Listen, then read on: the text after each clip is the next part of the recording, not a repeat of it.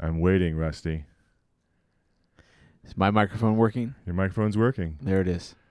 You sure you don't have a good Russ impersonation? No, I can't. I can't perform on the spot. Have fun, Russ. Say that might be like double what it was the first time. Rusty needs to stop leaving us. Yes. Son of a gun.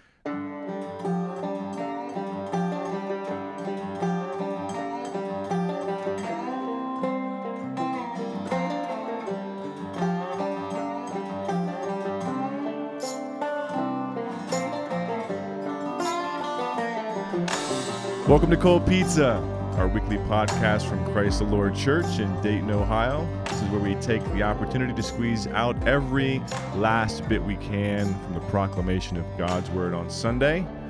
It's our chance to sit down with the preacher and tackle any further questions or application, any little bits of leftover crust to chew on that maybe didn't make it into the main meal. So grab a slice and join us this week with Pastor Matt. Hey, guys. Hey, Matt. Hey, you don't sound like Russ. I don't sound like Russ. This is Pastor Jeff, by the way. I'm your host today, sitting in the big armchair behind the giant wooden desk in place of Pastor Russ. So you're going to have to bear with me. And having Matt and I both on a podcast, this could literally go 3 hours. I should start the timer. Exactly. There we go. Yeah, we'll try our best. So anyway, so yesterday's sermon, the title was He Became. Yeah. I don't like giving titles to my sermons, as I've said before, because it boxes me in. But I don't give a title till the end. obviously, till you figure it out. I write the whole thing, and then I save my document. So I save it originally just as the scripture reference. Right. And then when I get done, then I edit and make my title. Okay. I usually put a title down that's kind of a general idea. Yeah. And it's usually kind of weak, Yeah. and then I'll kind of I'll usually get it halfway through, though. Like, oh, this has got to be the title. But I don't know if you've ever done this, because I'm, a little OCD, as you know, about things. So I can tend to be a little bit, like, anal or OCD about my points. And I don't know. That's some of my, like, Baptist background, because I grew up listening to guys, even like my dad, who every point was like the same, started with the same letter, like salvation, sanctification, things like that.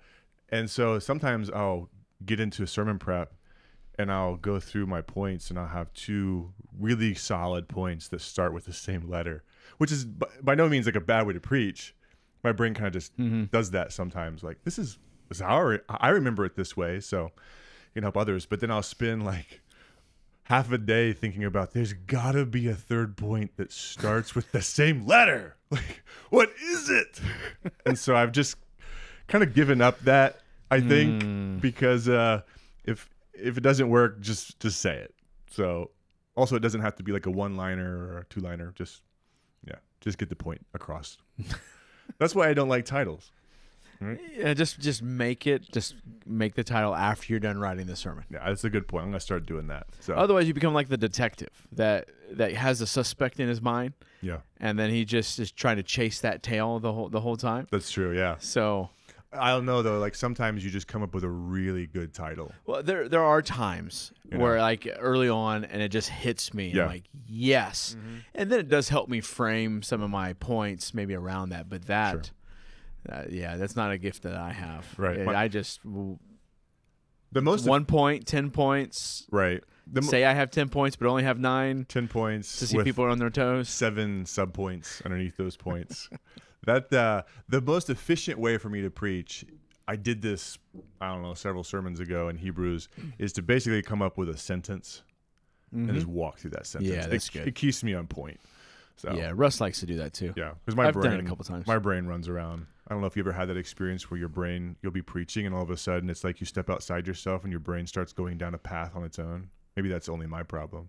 Rusty said it happens to him sometimes. When you're preaching? When you're preaching. So I've said, maybe if this is what you're talking about, if not, but I mean, tell me if it's not. But for me, I've told Sarah, there's always two conversations happening when I'm up preaching. I mean, there's the what's coming out of my mouth, and then there's what's going on in my head. Yes. Those are, and they're. Yep, that's what I'm talking Right? about. Yep. So I'm walking down this path, and it's either pops into my head because I'm like, oh, I could walk down this application piece, or I see somebody and it triggers a thought, or and I'm always having this conversation. And then you go over here. preach to that person for the next 2 minutes. Exactly. Exactly. And then it kind of comes back a little bit, or sometimes I don't say it. It's just over here talking to me, and it's weird. Yes. So whenever I do say it, I just blame it on the Spirit. So I always blame it on the Spirit. So anyway, it's funny. I just blame it on you being a bully. That's true. I could do that as well. Just praise God that He uses clay pots, feeble mouthpieces, right? Praise God. So I want to emphasize something, because you made a point on this in the sermon. You spent some time on this, and I'd like to dive a little deeper in it. So you're talking about the temptation of Jesus. Those were some themes in the sermon. Jesus learns obedience through suffering. And then it kind of comes to this head where Jesus is asking to be delivered. So my question is, what is he seeking to be delivered from? And I think if we miss that, you spent some time on that on Sunday, but I think if we don't understand what he's asking to be delivered from, we might miss the whole point of the text. Yeah, because I think our temptation, because of our current life situation in people's lives, is to make this a sermon about suffering. Right. And it's not really a sermon about suffering. It's not a passage about suffering. The passage is about Christ's righteousness and the depth of that righteousness. Yes. And I'll interject here, even the passages we've already seen in 2, the end of 4, where it's talking about he understands and sympathizes with us because he's been tempted in the same way.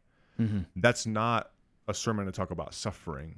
There's a piece to talk about how he gets you, but there's this deeper point the author is trying to make about the righteousness of Christ. Yeah, absolutely. So that's where application-driven sermons can force you, maybe unintentionally, to kind of not necessarily twist, but to emphasize wrongly the passage.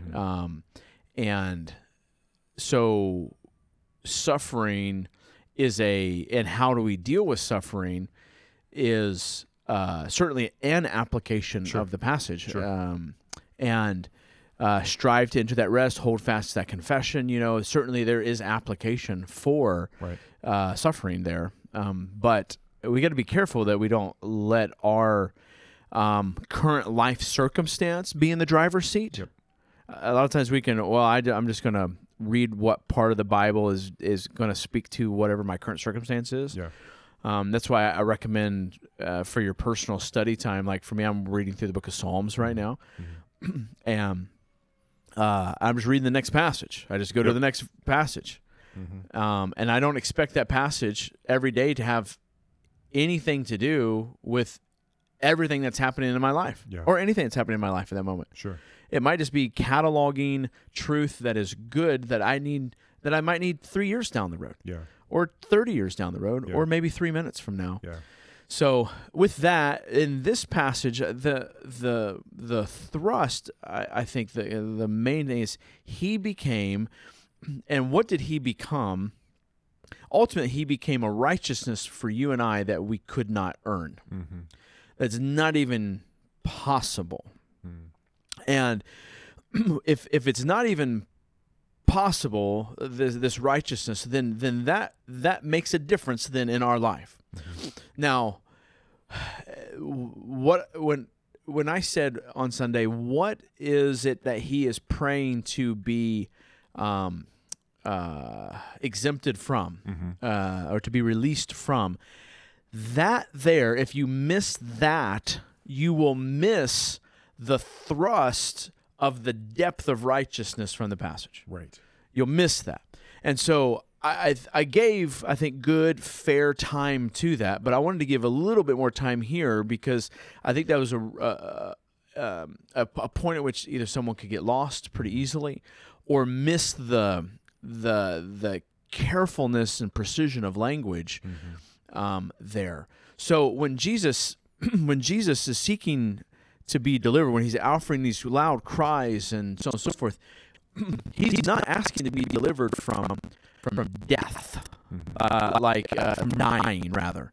That his physical body would he wasn't asking to be relieved of the suffering or even the wrath of God.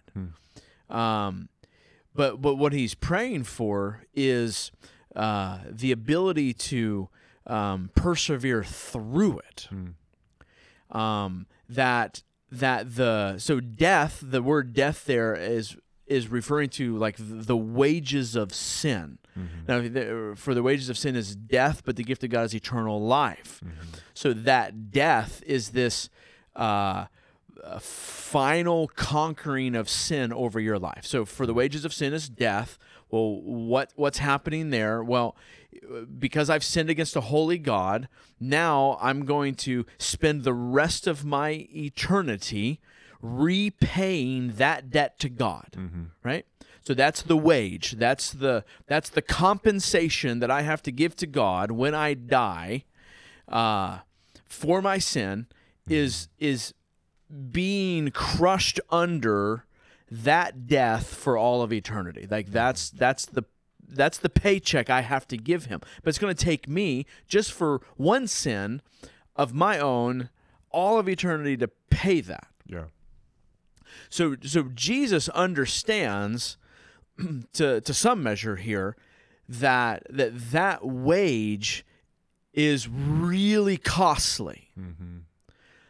And not only is that wage really costly because just one sin and repaying that one sin is really costly, but because he's going to pay for not just one sin of one person, but all of the sins of that one person, and not just that one person, but all of his elect.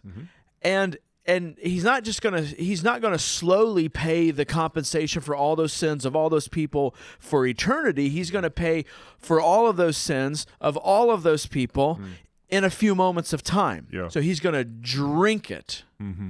He is going to offer the payment, and he is going to offer up that payment until it's done. And he knows the intensity, and that's the word I keep coming back to. I want you in depth. Yeah. The intensity of that trial. Yeah. Or that suffering. Yeah. There's that song, Lion Man. It says he drank destruction to the dregs. Yes. Yeah. Yes. So he knows to some measure. I don't think Jesus knew exactly how painful that was going to be and how difficult, but I think because of his wisdom, he knew that he could not do it without the help of God. Yeah. He needed, he was going to strive, to use Hebrews language, but he knew that for him to persevere in that striving, he had to have the Father's help. So if you miss him knowing that the difficulty of bearing up under that wage, if you miss that, then you miss this point of this proven righteousness.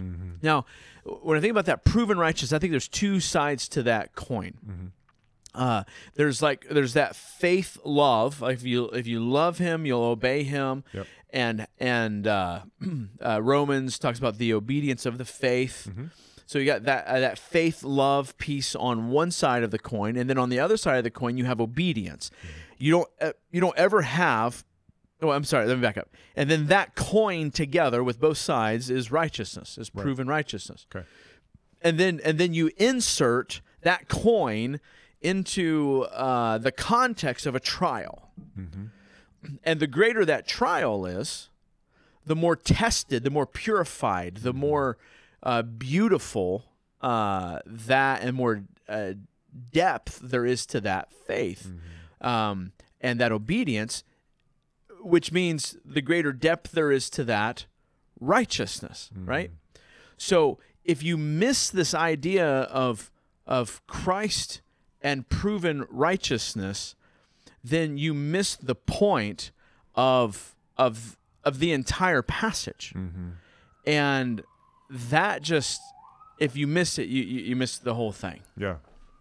Yeah. So and in missing that point, so again, on this side, you have his faith being tested, which is going to result in this faith is going to result in this obedience, and then the quality or the depth of that righteousness that comes out of there is beautiful. So again, don't miss what Jesus is praying for deliverance from. He's praying, again, not that the Father would help him avoid the situation, but he's praying to be obedient to the end. Help me make it through. Yeah. He's praying for help to defeat death. Yes. Like that's incredible. And without driving too well, I just will, like, towards application here, like you and I can pray those same prayers. And to the measure at which we know the Word of God, and the measure at which we're willing to say, my pride is pathetic, and say, no, I'm going to trust the Lord, and I'm going to ask Him to help me strive, then that same power and that same strength is at work in us. Well, that changes everything. It does. That changes everything. I mean, he was praying that he wouldn't be overtaken.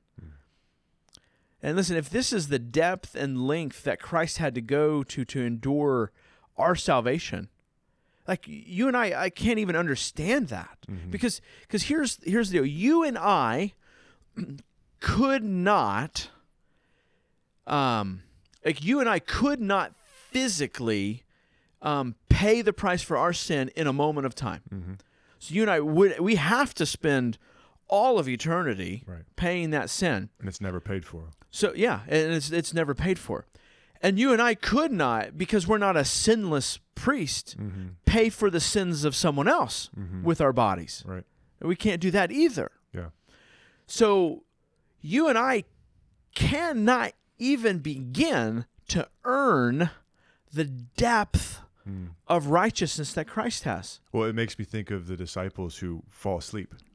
Right? Could you not even watch with me? Yeah. For the short of time. Right. You and I just we can't do it. And here's where I landed on Sunday, was that's the righteousness that you and I are given. Amen. Yeah. That's it. But that's the righteousness. And my question was, and it is still today, is that the Christ you know? Is that the Christ you know? Yeah. Is that the Christ when you walk in to lead your family? Is that the Christ you know when you've sinned? Yeah. Is that the righteousness you cling to? Or when you're trying to prove yourself, or when you're trying to build God's kingdom in front of all those pagans? Like what is that the righteousness that you walk in? Because that's the righteousness that you're given to walk into the throne room of God. Exactly. That's why you can walk in boldly. Right. That's the end of chapter 4. That's the only reason we were able to walk in. Not just sins forgiven. Yeah. But imputed righteousness of Christ. Yeah. Right? Yeah, that is yours now. Yeah, and you're not just, and here, listen, you're not just given a righteousness that is the equivalent to what you could have earned had you done everything right. Yes. You're given an infinitely valuable, incalculable, beautiful righteousness. That's yours. Come on now. I feel like I need an organ. Come on, Chocolate Knox. Where's our organs at? It's so good. I think at times we get so overwhelmed by the beauty and the glory of this that you do kind of lack for words. Yeah. Which what you're describing is we can't even put into words this depth of righteousness and beauty that we have been given. Yeah, that's why my last sub point is there's no words to describe this righteousness There's you're no given. words, yeah. That was my point. Exactly. There was no acronym there. There was no it was just, I don't have a word. Right. It reminds me of the, I can't remember where it's at in Revelation where it says, and there was silence in heaven. for a certain span of time. It's like, what else can you say? Yeah. What else can you say to this beauty and to this glory? Yeah. The righteousness of Christ given to me. And it can't be described, but it begins to unfold itself as we live it out. Mm-hmm. And because it's not a natural thing for us to do. It's a supernatural work of God in our lives. It's one of those things where you let me put some feet here real quick before we move to the next point. So I've got task A before me. Maybe it's I got to go parent my child, or I got to go stand for the truth in my workplace, my vocation. Yeah. Or I got to go have this glorious conversation or this hard conversation with my spouse or whatever the case is. You've got to know that when you walk into that moment, like you're walking in there with with this kind of righteousness. Yeah. Like that depth of which you can't fathom, but you're trying to fathom. Mm-hmm. And then you walk in and you are saying to yourself, I don't know how to describe the righteousness that I have, but I have faith that righteousness is extraordinary. Mm-hmm. Right? Yeah. I have faith. So I'm going to go do action A by the faith in the righteousness that I have. Yeah. Right? And that is at least beginning to get at what are these works done by faith? Yeah. Like it's me believing that I'm doing this because of this righteousness that's at work in me. Right. And we're getting there in Hebrews 11. By faith, by faith, by faith. By faith, by faith. Yeah, that's where you got to connect these dots here. And when you begin to unpack that, not to get ahead of ourselves in our series, but when you begin to look at all the glorious things that this group of people did in Hebrews 11, by faith, these people stopped the mouths of lions, all these things. And what was that faith in? A righteousness that was not their own. Yeah. And some of them didn't even fully understand. It's pointing to Christ. Yeah. Amen. Praise God. Yeah. Yeah. It's glorious. So that's that righteousness. And when you believe in that, that's what fuels righteous living. Right. So I got a question for you. Because, and I just kind of want to sit here and say, all right, that's cold pizza. All right. I know, right? And go be quiet for a while before the Lord and glory in that. But do it. Yeah. As that hit me early on in my study, the week, and I'm walking out to feed chickens or to whatever, and I'm just like pondering, like just the richness of that. I was just so blessed this week. So this is good news. This is the good news of the gospel. But here's my question to you. Okay. This is a bit of a curveball, but this is not the gospel that I would argue that you would hear in majority of churches in our region. Okay. What do you mean? Okay. Meaning that I think what we hear often by people who say they believe the gospel or they preach the gospel is a one side of that coin gospel. It's a gospel of forgiveness, sins forgiven, cross emphasized. That's important. Of course it is. But it's cross, it's forgiveness of sins, but there's not a heavy emphasis on the power over sin. Right? So that's what he's leading into in the end of chapter 4. You have this boldness to enter the throne room of grace because you have received mercy, right? So you've been given mercy, you've been forgiven. But also the real reason you're able to stand there is not just sins forgiven, but it's righteousness given to you now. You're an heir of Christ. That's why you have a right to be there. And you have real resurrection power to go out and say no to your sin and yes to Christ. No to the world and yes to righteous living. Because he says, you should be holy as I am holy, right? Yeah, because back to my example of walking out to do that next thing and understanding this is the righteousness you have. Right. What you should be saying in that moment is if I choose to sin in this moment, is that sin worth more than the joy of knowing that righteousness? Right. Because that's what you're going to lose. Right. And you're going to forfeit that joy in that righteousness right. if you choose that sin. Right. So, but what I'm saying is that I think majority churches in our Western culture, and I would argue in our in our region here that say they're gospel focused or faithful to the gospel message or gospel centered, which is a whole other conversation, would heavily emphasize the cross and forgiveness, but at best talking about power over sin to walk in newness of life for holy living and righteousness, they would say, well, Jesus has given you a new heart. But that's about as far as it's going to go. And if you lean heavy into what now you have been given and how then you should live with that, you're probably going to get called a legalist, right? You're probably going to say, well, you're leaning into the Old Testament and not emphasizing the new and all sorts of other craziness. So my question to you is, why do you think that is? Why is there such a heavy emphasis? Why do you go into most churches and you hear a heavy emphasis on the cross and forgiveness, but there's not much said at all about the righteousness of Christ given to me now to go walk in newness of life? Because the priest enters into the Holy of Holies to offer forgiveness for sins, right? Yeah. But that's only part of it. And so when Christ comes, it's forgiveness and righteousness given. That's real good news. Yeah. Right? But I just don't hear that emphasized very much. Yeah. Well, first of all, the only to-do list that you're allowed to give in majority of churches now is the to-do items that fall underneath the things like compassion.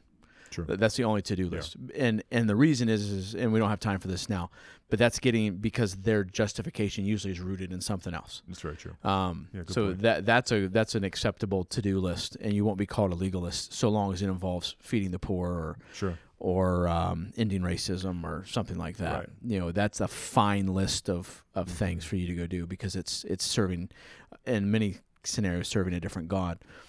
But so, man, here's my shot at that question. So the question, if I'm understanding you correctly, is why such a preaching on forgiveness and a dearth or a famine of preaching on living out this righteousness? Yes, that's my question. Here's my shot at that. Here's what I think.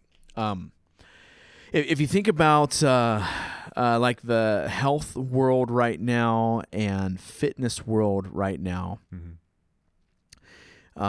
they're and kind of the way we care for our bodies in our world, what we I think the general pattern in people's lives is, I am going to feed my body crap. I'm going to physically not take care of my body, whether it's exercise or whatever. And then when something goes wrong, I just want the doctor to fix my symptom. So just give me a pill. Right.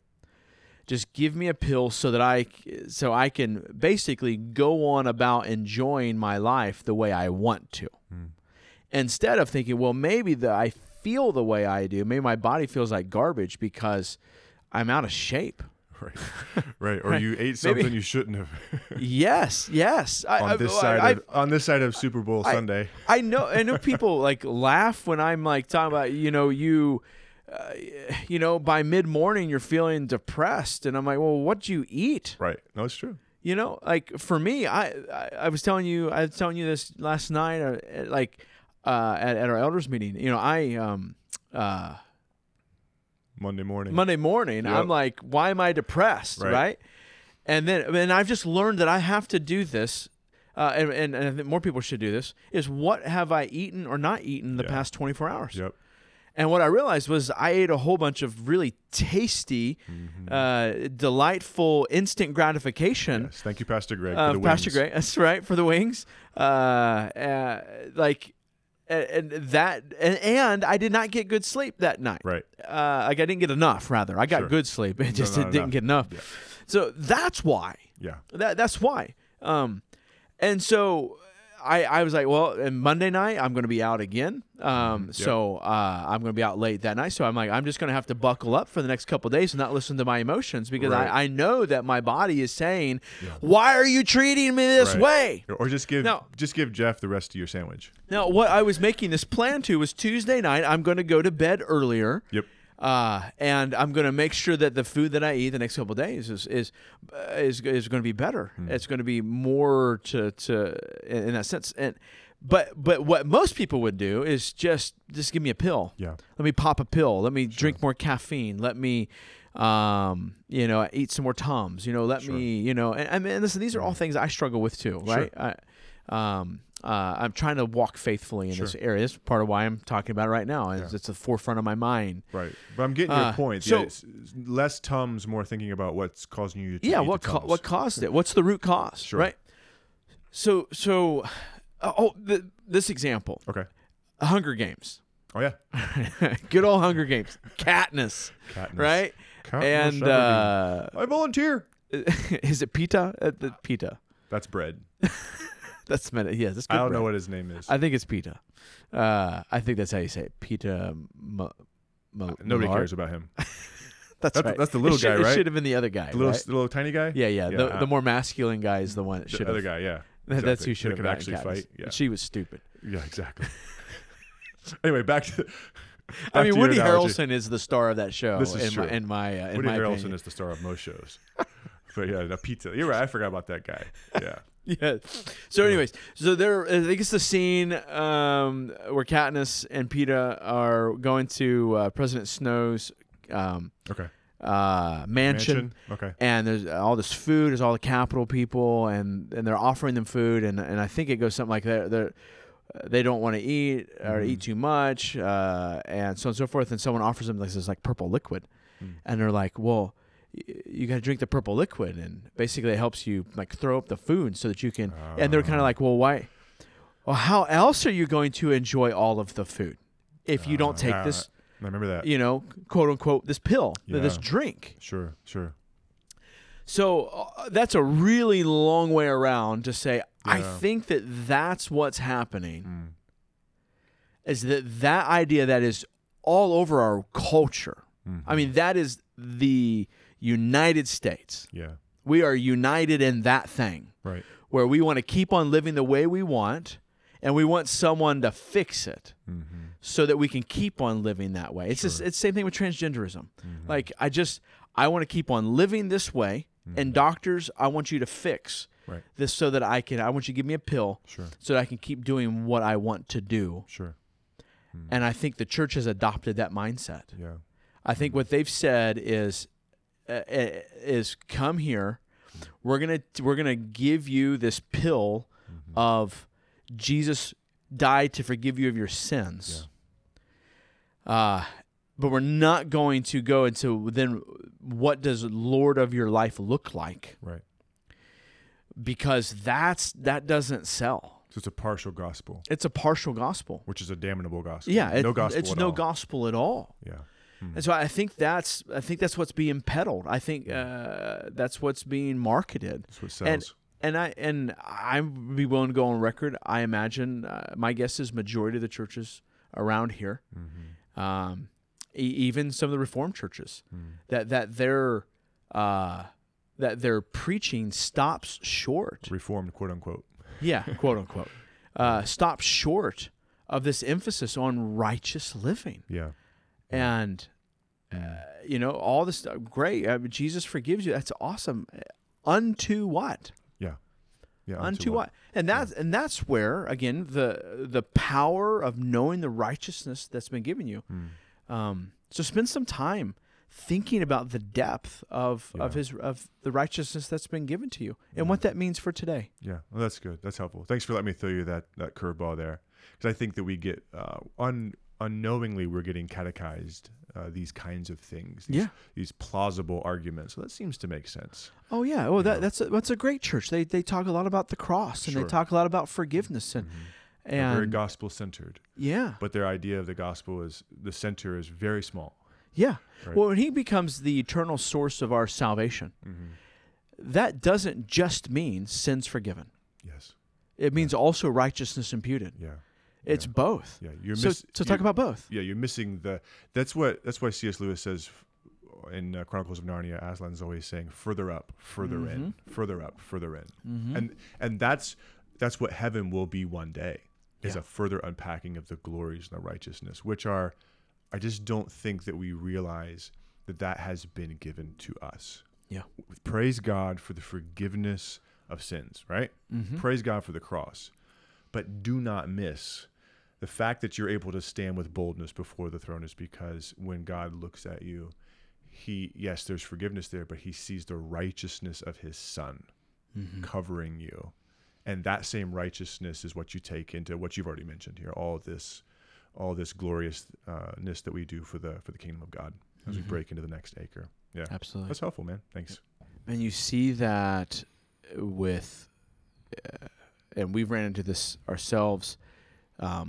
It looks a lot like you could spot this, I think, in a church where the idea of being a victim is promoted more than the idea of pursuing holiness. Yeah. That's a church that's not concerned with the right steps forward. Right. Yeah. And that's not saying that we're never a victim or that we're not victims at all or whatever, but to elevate the victim language to a place of prominence. Yeah. When really, if you're going to talk about victimhood, you're a victim of your own tragic, deep sinfulness. Yeah. Like at its core. Yeah. Among other things, but that if you want to talk about it, that's what it is. But he gets us. But he gets us, Matt. Don't get me started. He gets us. My favorite thing about that, he doesn't want you to be adults. Right. Oh, watching the Super Bowl. My 12-year-old I know. That's what I was going to say. All of our children were like, "That's crap." Like, all of our kids were literally like, "What? That's ridiculous." I was like, "Praise God." That was awesome. No, I know. They called that out right away. No, man, I love watching our kids mock pagans. Like it was funny, man. They're like, they spot the ludicrous. Yeah, they're like, that's not the truth. Stuff. It's just insane. Not man. at all. Well, so speaking of kids, yeah. Well, so I want to speak of kids, but my segue, trying to be like Rusty here and have these perfect segues. But I was thinking, so this idea of trying to win the world by being like the world. And so whatever the world happens to be doing, the church is going to try to do it. And that's that victim thing right now. Right, what's that Shinedown quote? If victimhood is currency, then you won't starve. You won't starve. Yeah, exactly. I quoted that to my barber the other day, and he was like, "That's good." So I have another Shinedown quote if we get to it today. Oh yeah. Y'all should listen to Shinedown. That's good stuff. Modern day prophets. But in First Peter, it might be God using the mouth of a jackass, but this is true. Maybe so. God does that sometimes. He does, right? You know that because I preach. So. Shut up. The scriptures in First Peter, I can't remember exactly where they're at, but Peter's basically saying you have these new affections now that you're in Christ. You're no longer ignorant. And the way that the world is going to be won to Christ is by watching you in the midst of suffering and trials and tribulation, being faithful. And that your conduct amongst the Gentiles, amongst the people who are not believers, is so excellent and so God honoring and God glorifying in the midst of really intense tribulation and trial. That is the thing, Peter says, that's going to cause a lost and dying world to look and say, that's different. That works. I need that. Man, there was pastor south of town was telling me about this book that he is reading. I'm trying to find the cover. I snapped a picture of it. But basically here we go. The book is called The Patient Ferment of the Early Church, The Improbable Rise of Christianity in the Roman Empire by Alan Kreider. Oh, yeah. And he was mentioning in there, like, Polycarp, who was the closest disciple to John, I think. Don't quote me on that.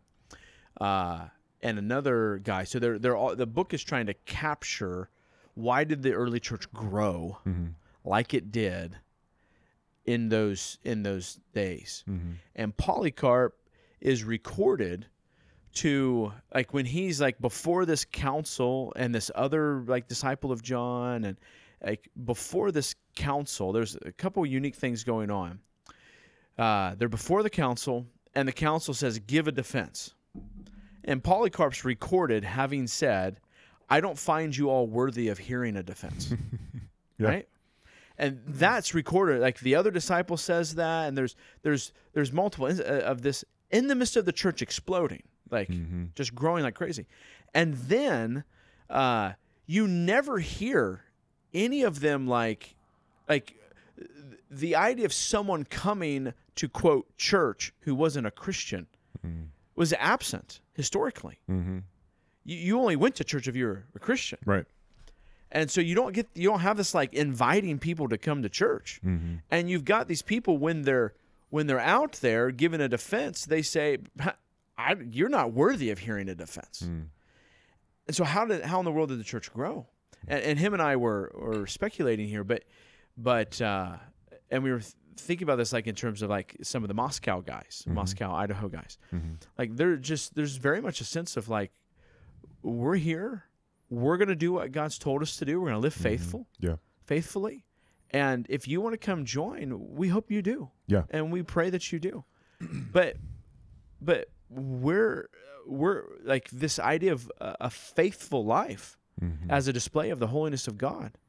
Like that's going to, those who are of the shepherd will hear that voice and they'll come. Yeah. So anyways. Yeah. And that pushes back against this idea we were talking about earlier, which is basically just a new Catholicism in evangelicalism, which just lives how you want and then goes and gets the gospel pill, to kind of throw up all the crap and keep going. Yep. Yeah, that's good. That passage is in 1 Peter 2, 9 through 12.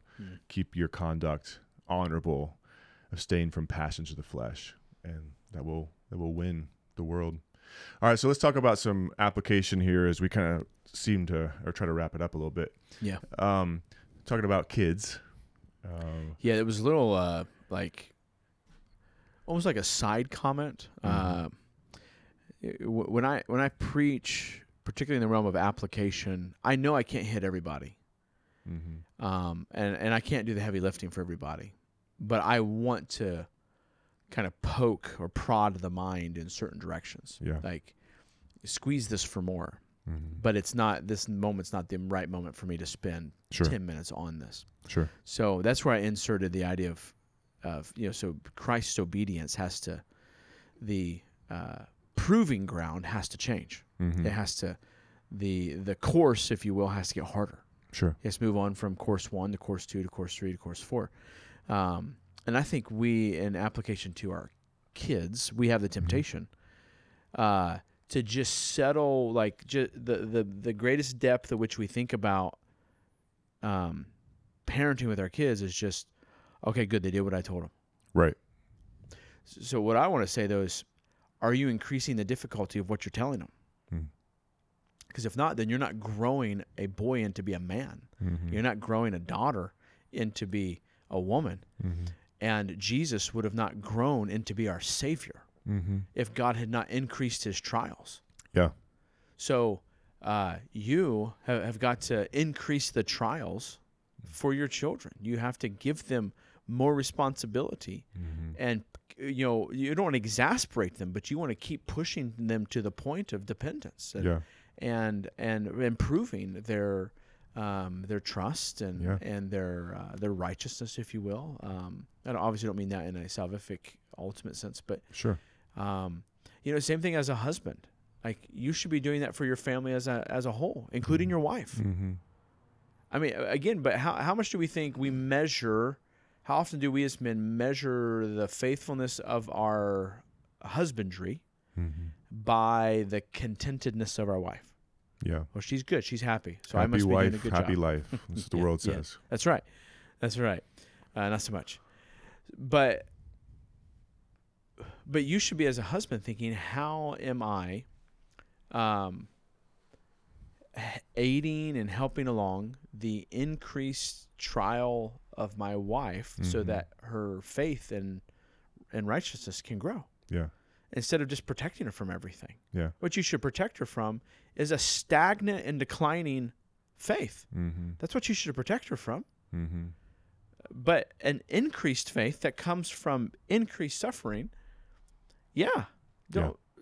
So that's where I was like, man, this, and same thing for us men, and as we lead our households, like that's where we've got to be in the Word, and we've got to be around with iron sharpens iron. Like that's what pushes us. And and then when we see trials come along, the Lord will be faithful to provide those. Yeah. And that's where we have to gird up our loins. Yeah. On sabbatical, I came out of it with many things, but one thing in particular was I want to put myself in situations specifically with other men where I know that I am weak and or I need to grow more. Because sometimes I reach what I think is kind of like the peak of what I can do. So exercise or whatever. And it's not the peak of what I can do. I just really need to be pushed a little bit more. I'm just lazy. And so I want to put myself, and I told myself, I'm going to put myself in situations with other men where I basically can't BS my way through that. Yeah. Like I'm exposed intellectually, spiritually, physically. I want to be around people that push me. And I want to be able to, in that suffering, to grow, because that's the only way I'm going to be able to, because around people that are peers or are inferior in certain areas, I'm going to be golden, right? Yeah. But playing basketball on Wednesday nights, in the summertime, when the guys who graduated from Dayton Christian and who are now playing college basketball came to play with us, then you realized you weren't as hot as you used to be when they're throwing up alley-oops and dunking, But it's good because I learned more, right? Yeah. And they learned from me, and so on and so forth. And so putting ourselves in those kinds of situations, but we have such a mindset, especially in such a lazy culture in which we live, which is so resistant to any kind of suffering. Anytime it begins to hurt, we just give up right away. And I think for the Christian, often when it comes to suffering, we just want it to go away. Just go away. And that's what you were saying yesterday, is that Christ was asking for the strength to persevere through it and to bear up under it versus just take it away from me. Yeah. Right. That's my proclivity in the midst of suffering. So just teach me what you got to teach me, God, and then let me go. Yeah. Right. Get through it as fast as possible. Yeah. And that's what I'm saying. Like with your kids, like practically make life harder on them. Yeah. So let me give you an example of that. And I'd be interested if you had any examples. So with my boys, we were talking about this recently, Brent and I, for chores. So Judah has a tendency to be lazy, right? And so one of his jobs, most boys, right? Exactly. So one of his jobs is to take the garbage out, right? Which all your boys should be doing, by the way. And the garbage bag can get. My wife has a habit of really filling up the garbage cans and letting them overflow and just packing them tight. So these garbage cans are like. They're heavy, the garbage bag, So, but like Judah, suck it up, boy. Yeah, you got to take out the garbage. Figure it out. Yeah, and then recruit your brother. Well, yeah, and I also have sometimes a proclivity to give them all the steps, right?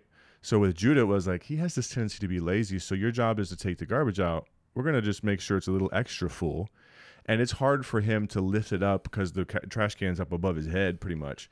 But I'm not going to tell him what he should do. Hey, you get this stool and you could do these things. Just go do it. Yeah, go do it. And I just remember the first time he was out there just wailing at the sky, trying to get this done.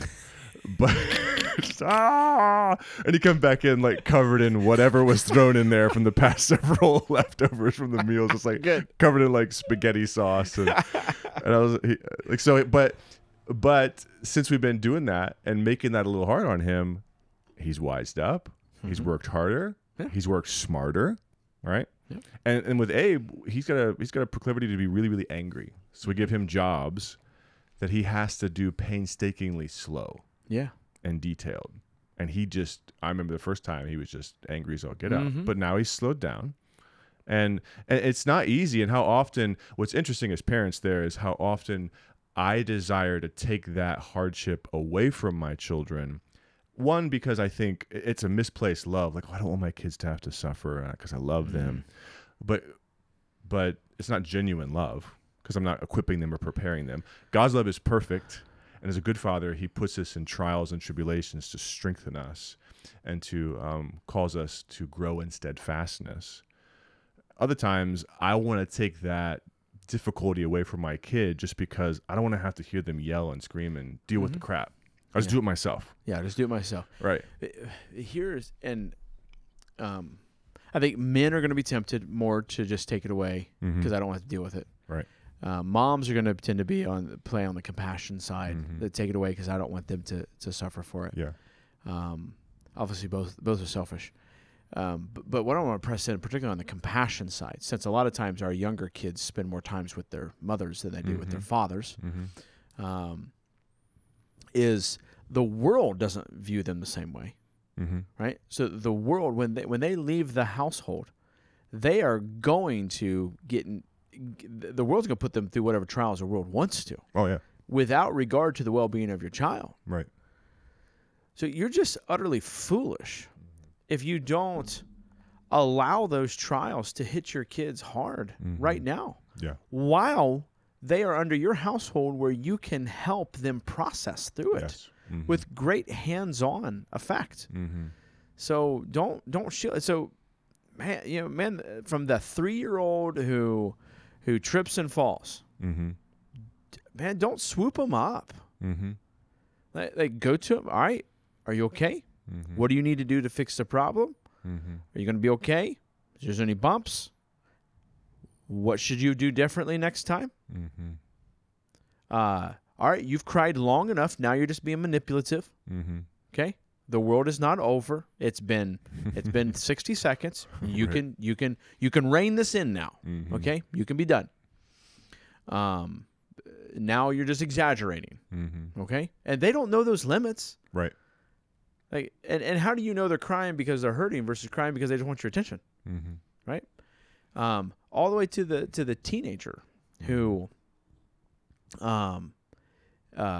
is going through that hurting relationship or doesn't know why they don't have as many friends, and it's just easy to want to, or they're having trouble with the teacher, and the chances are to just want to swoop in and instead of teaching the kid how to work through the trial. Right. And if mom and dad think and act as if it's a big deal, then your 3-year-old who fell down is going to be like, this is a big deal. That's right.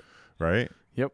If you're always running your kids to the emergency room when they fall over and get a bump, right, then they're going to be like, this is a big deal. Or the same thing with the teenager or whatever. Yeah. So don't flatten the obedience with your children or with you as you lead your household. We do the same thing as elders. There are times where we choose to make a decision that we know is going to try some people, and where we could go to them and pat it and soften it for them and have pre-conversations with them.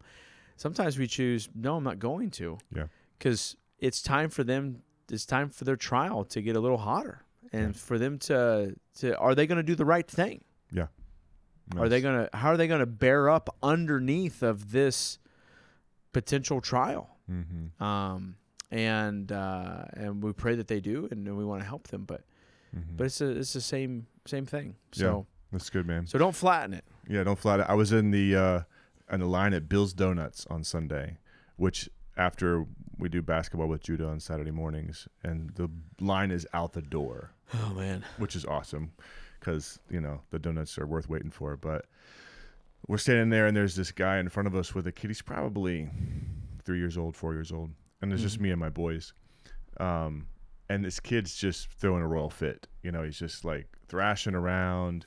And the guy's holding him. The guy's putting him down. The kid's sitting on the floor. Do you want to put your hood on? You want to take your hood off? All this stuff. And I heard him say, and my boys are kind of just standing there wide-eyed looking at him, And A.B. turns to me and holds up his arms and says, Dad, you hold me? I said, no, God gave you legs. You can stand there. And he said, okay. But your boys are probably like, that kid is going to die at any moment. Exactly. It's like, this kid doesn't deserve a donut for sure.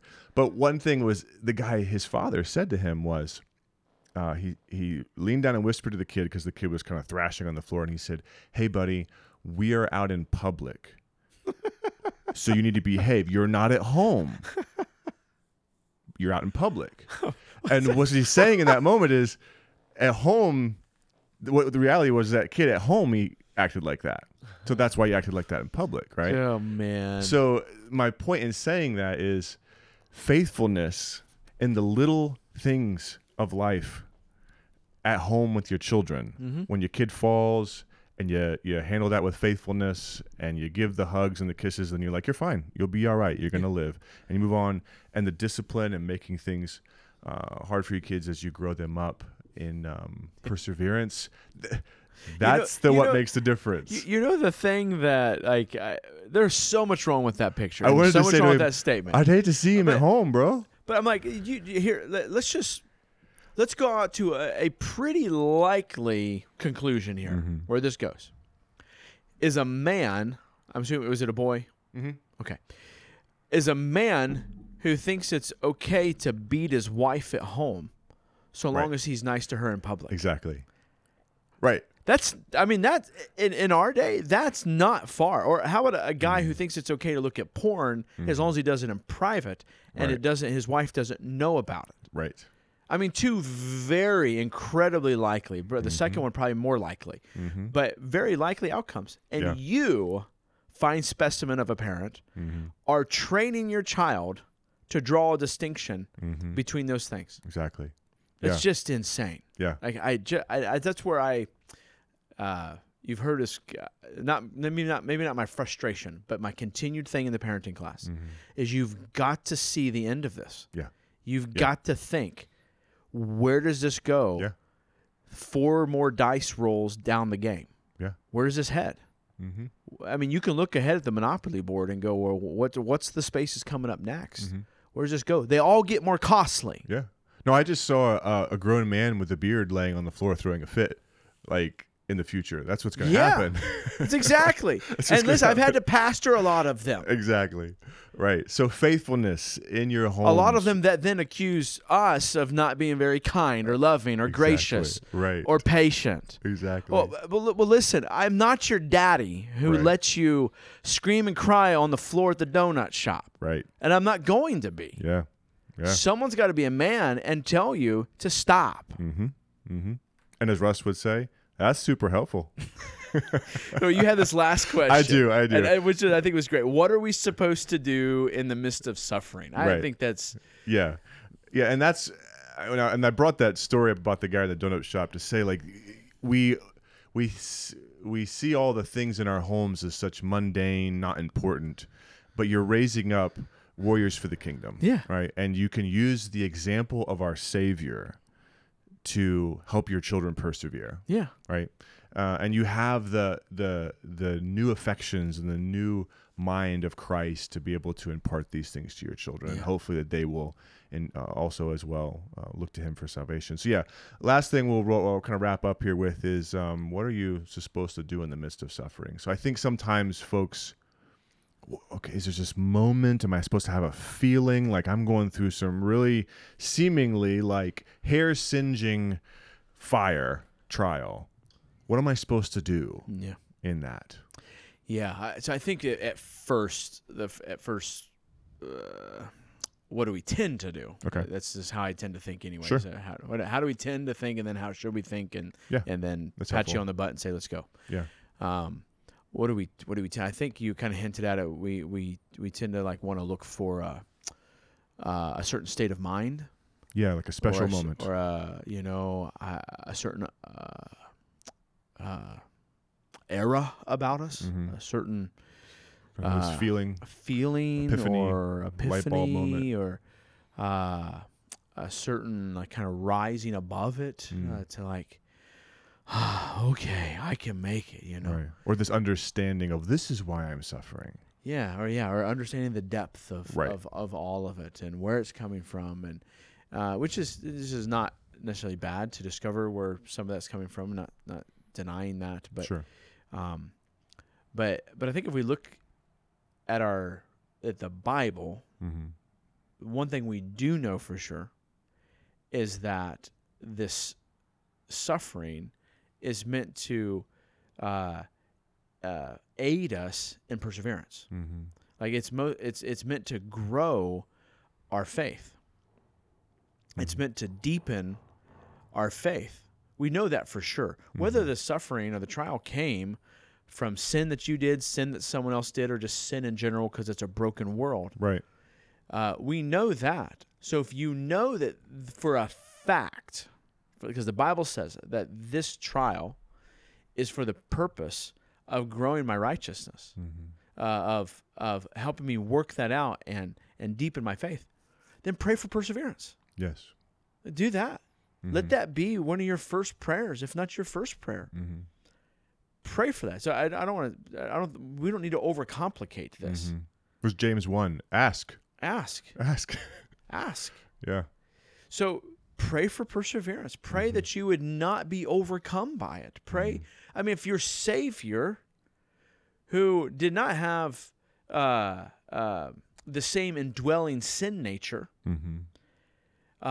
and who knew the Bible way better than any of us will ever know the Bible, and he still prayed that God would persevere him through. Yes. Then you and I should be praying for that. Yeah, And here's I think we tend to, what we pray for in the trial is, oh, God, just help me make it. And what we mean by that is, God, just help me get to the other side so I can be happy again. Yeah. But that's not what Jesus prayed for. Jesus didn't pray, God, help me to make it through so that I can be happy on the other. Jesus was happy. Yeah. Like, Jesus was joyful. He was good in that department. For the joy that was set before him. Yeah, he endured the cross. Yeah. Yeah. So he's good. That's when I say we got to pray to persevere through it. That's not what I mean. How, God, help me to get through so that I can check box this one off and I can feel joyful again and not be depressed and I can move on with life. Right, get back to normal. You can get back to normal. Yeah, that's a great way to put it. Get back to normal. What I mean is that you would pray that your faith would not give way to lack of faith. Yeah. Apostasy wouldn't happen, yes. Which is the heartbeat of one of the subtones of Hebrews. Yeah. So let me pray, God, please sustain my salvation. I mean, that's really what Jesus is praying. I mean, not salvation in a sense of being saved, but sustain my faith in you, God. And for us, it's our faith in the saving work of that faith of Jesus, right? That's where, for us. So his obedience then it becomes the eternal source of salvation for all those who obey him. So his faith, obedience combo that we have faith and obedience in is what leads to our salvation. So what I'm saying is pray for real faith to continue. Yeah. That song we sing, I love it. Oh, help my unbelief. Yeah. Amen. That's what you should pray. Don't let me believe lies. Yes. Don't let me succumb to my emotions. Right. Don't let me believe the lies of others. Right. Help me to know the truth and believe it only. Right. With James 1 again, ask in faith, not wavering. Yep. Right. And then again, in an effort to not overcomplicate this, even by saying the same thing 5 different ways, like I tend to do. The second thing you should do is then go build. Yeah. Go do. Yeah. Go do what is right. Go build God's kingdom. Do the next thing. There's a Shine Down song that I'll quote. The song's called "State of My Head." I don't necessarily recommend listening to all these with kids, for the record, but they say it's been a long, bumpy ride sitting back in the saddle. It's time to get down, dirty up our knees in the battle. Come on, round up the boys. Gonna make the walls rattle. Yeah. Like in my head, I say amen to that. Yeah, that's right. Our bones are shattered, but it doesn't matter because we're moving forward. Is the next line. Yeah. Our flag is tattered. Round them up, let's go. Round them up, let's go. And that round them up. That's right. Stuck in my head. You know, right? I do it. So this might be one of Winnie's favorite songs, for the record, but right. Which is just stellar. That's my awesome. little 5-year-old daughter. Yeah. She can sing "State of My Head." Yeah. She'll request it by title. Yeah. Anyways, so pray for perseverance and then go. Go build. Yeah. Go build. I was listening to Johnny Erickson Tata one time. Yeah. And the only time I've heard her speak live. And she made the comment of, some days one of the best things I can do is just get up and go serve somebody. Yeah. Right. And if you know her story, that's incredible. And I think those are good words. Yeah. Why? Because now you're walking in that righteousness. Mm-hmm. Now you may not feel like it. You might feel broken and all those things, but you've just said, God, persevere my faith. Yeah. And remember, faith is tied with obedience. Mm-hmm. So now you can will yourself to go do the right things. Yes. Yeah. And you just prayed for faith. So Lord willing, those two things will be working together. Mm-hmm. You can still, even though you don't feel it, you can still work unto faith. Mm-hmm. You can still have obedience unto faith. You can still work believing that this is for the glory of God. Yeah. You can still do those things. Mm-hmm. Like, you don't need a silver bullet. We don't need some emotional or mental state of mind. Mm-hmm. Then we can move on. And then we can go. No, just do the next thing. I had an Army Ranger one time tell me, in the midst of a firefight, he said their common slogan was, just do the next thing. And what he meant by that was, run to the next rock, check your weapon, take care of your buddy, fulfill your mission. Yeah. Do the next thing. Yeah. Get out of bed. Yeah. Make yourself a healthy breakfast. Mm-hmm.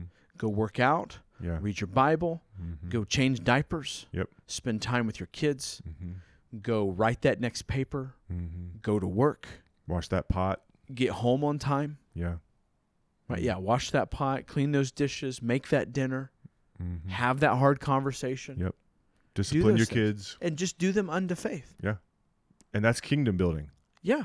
It's not glamorous. Yeah. That's I mean, it can be. It can't. If you got eyes to see it. If you have eyes to see it, exactly. Because radical Christianity is just faithfulness It is. for generations and generations. And why is that radical? Why is that amazing? Because we're sinners. Mm. And somehow, I mean, we know the answer is just because of the gospel. Yeah. You and I are able to do those things. Yeah. We're able to be faithful. Amen. That's a miracle. Yeah. It's a miracle. So, Amen. Well, that's super helpful. And with that, we will end maybe the longest podcast of Cold Pizza yet. Not sure. But we'll see. We'll see after Rusty gets done with the editing on this thing. Well, I thank you, Pastor Matt, for sitting down with me and talking through this. It's been a real joy. It's been nice to sit in the host seat. I think this is the first time I've gotten to interview you. I think it is. Yeah. This is fun. So praise God.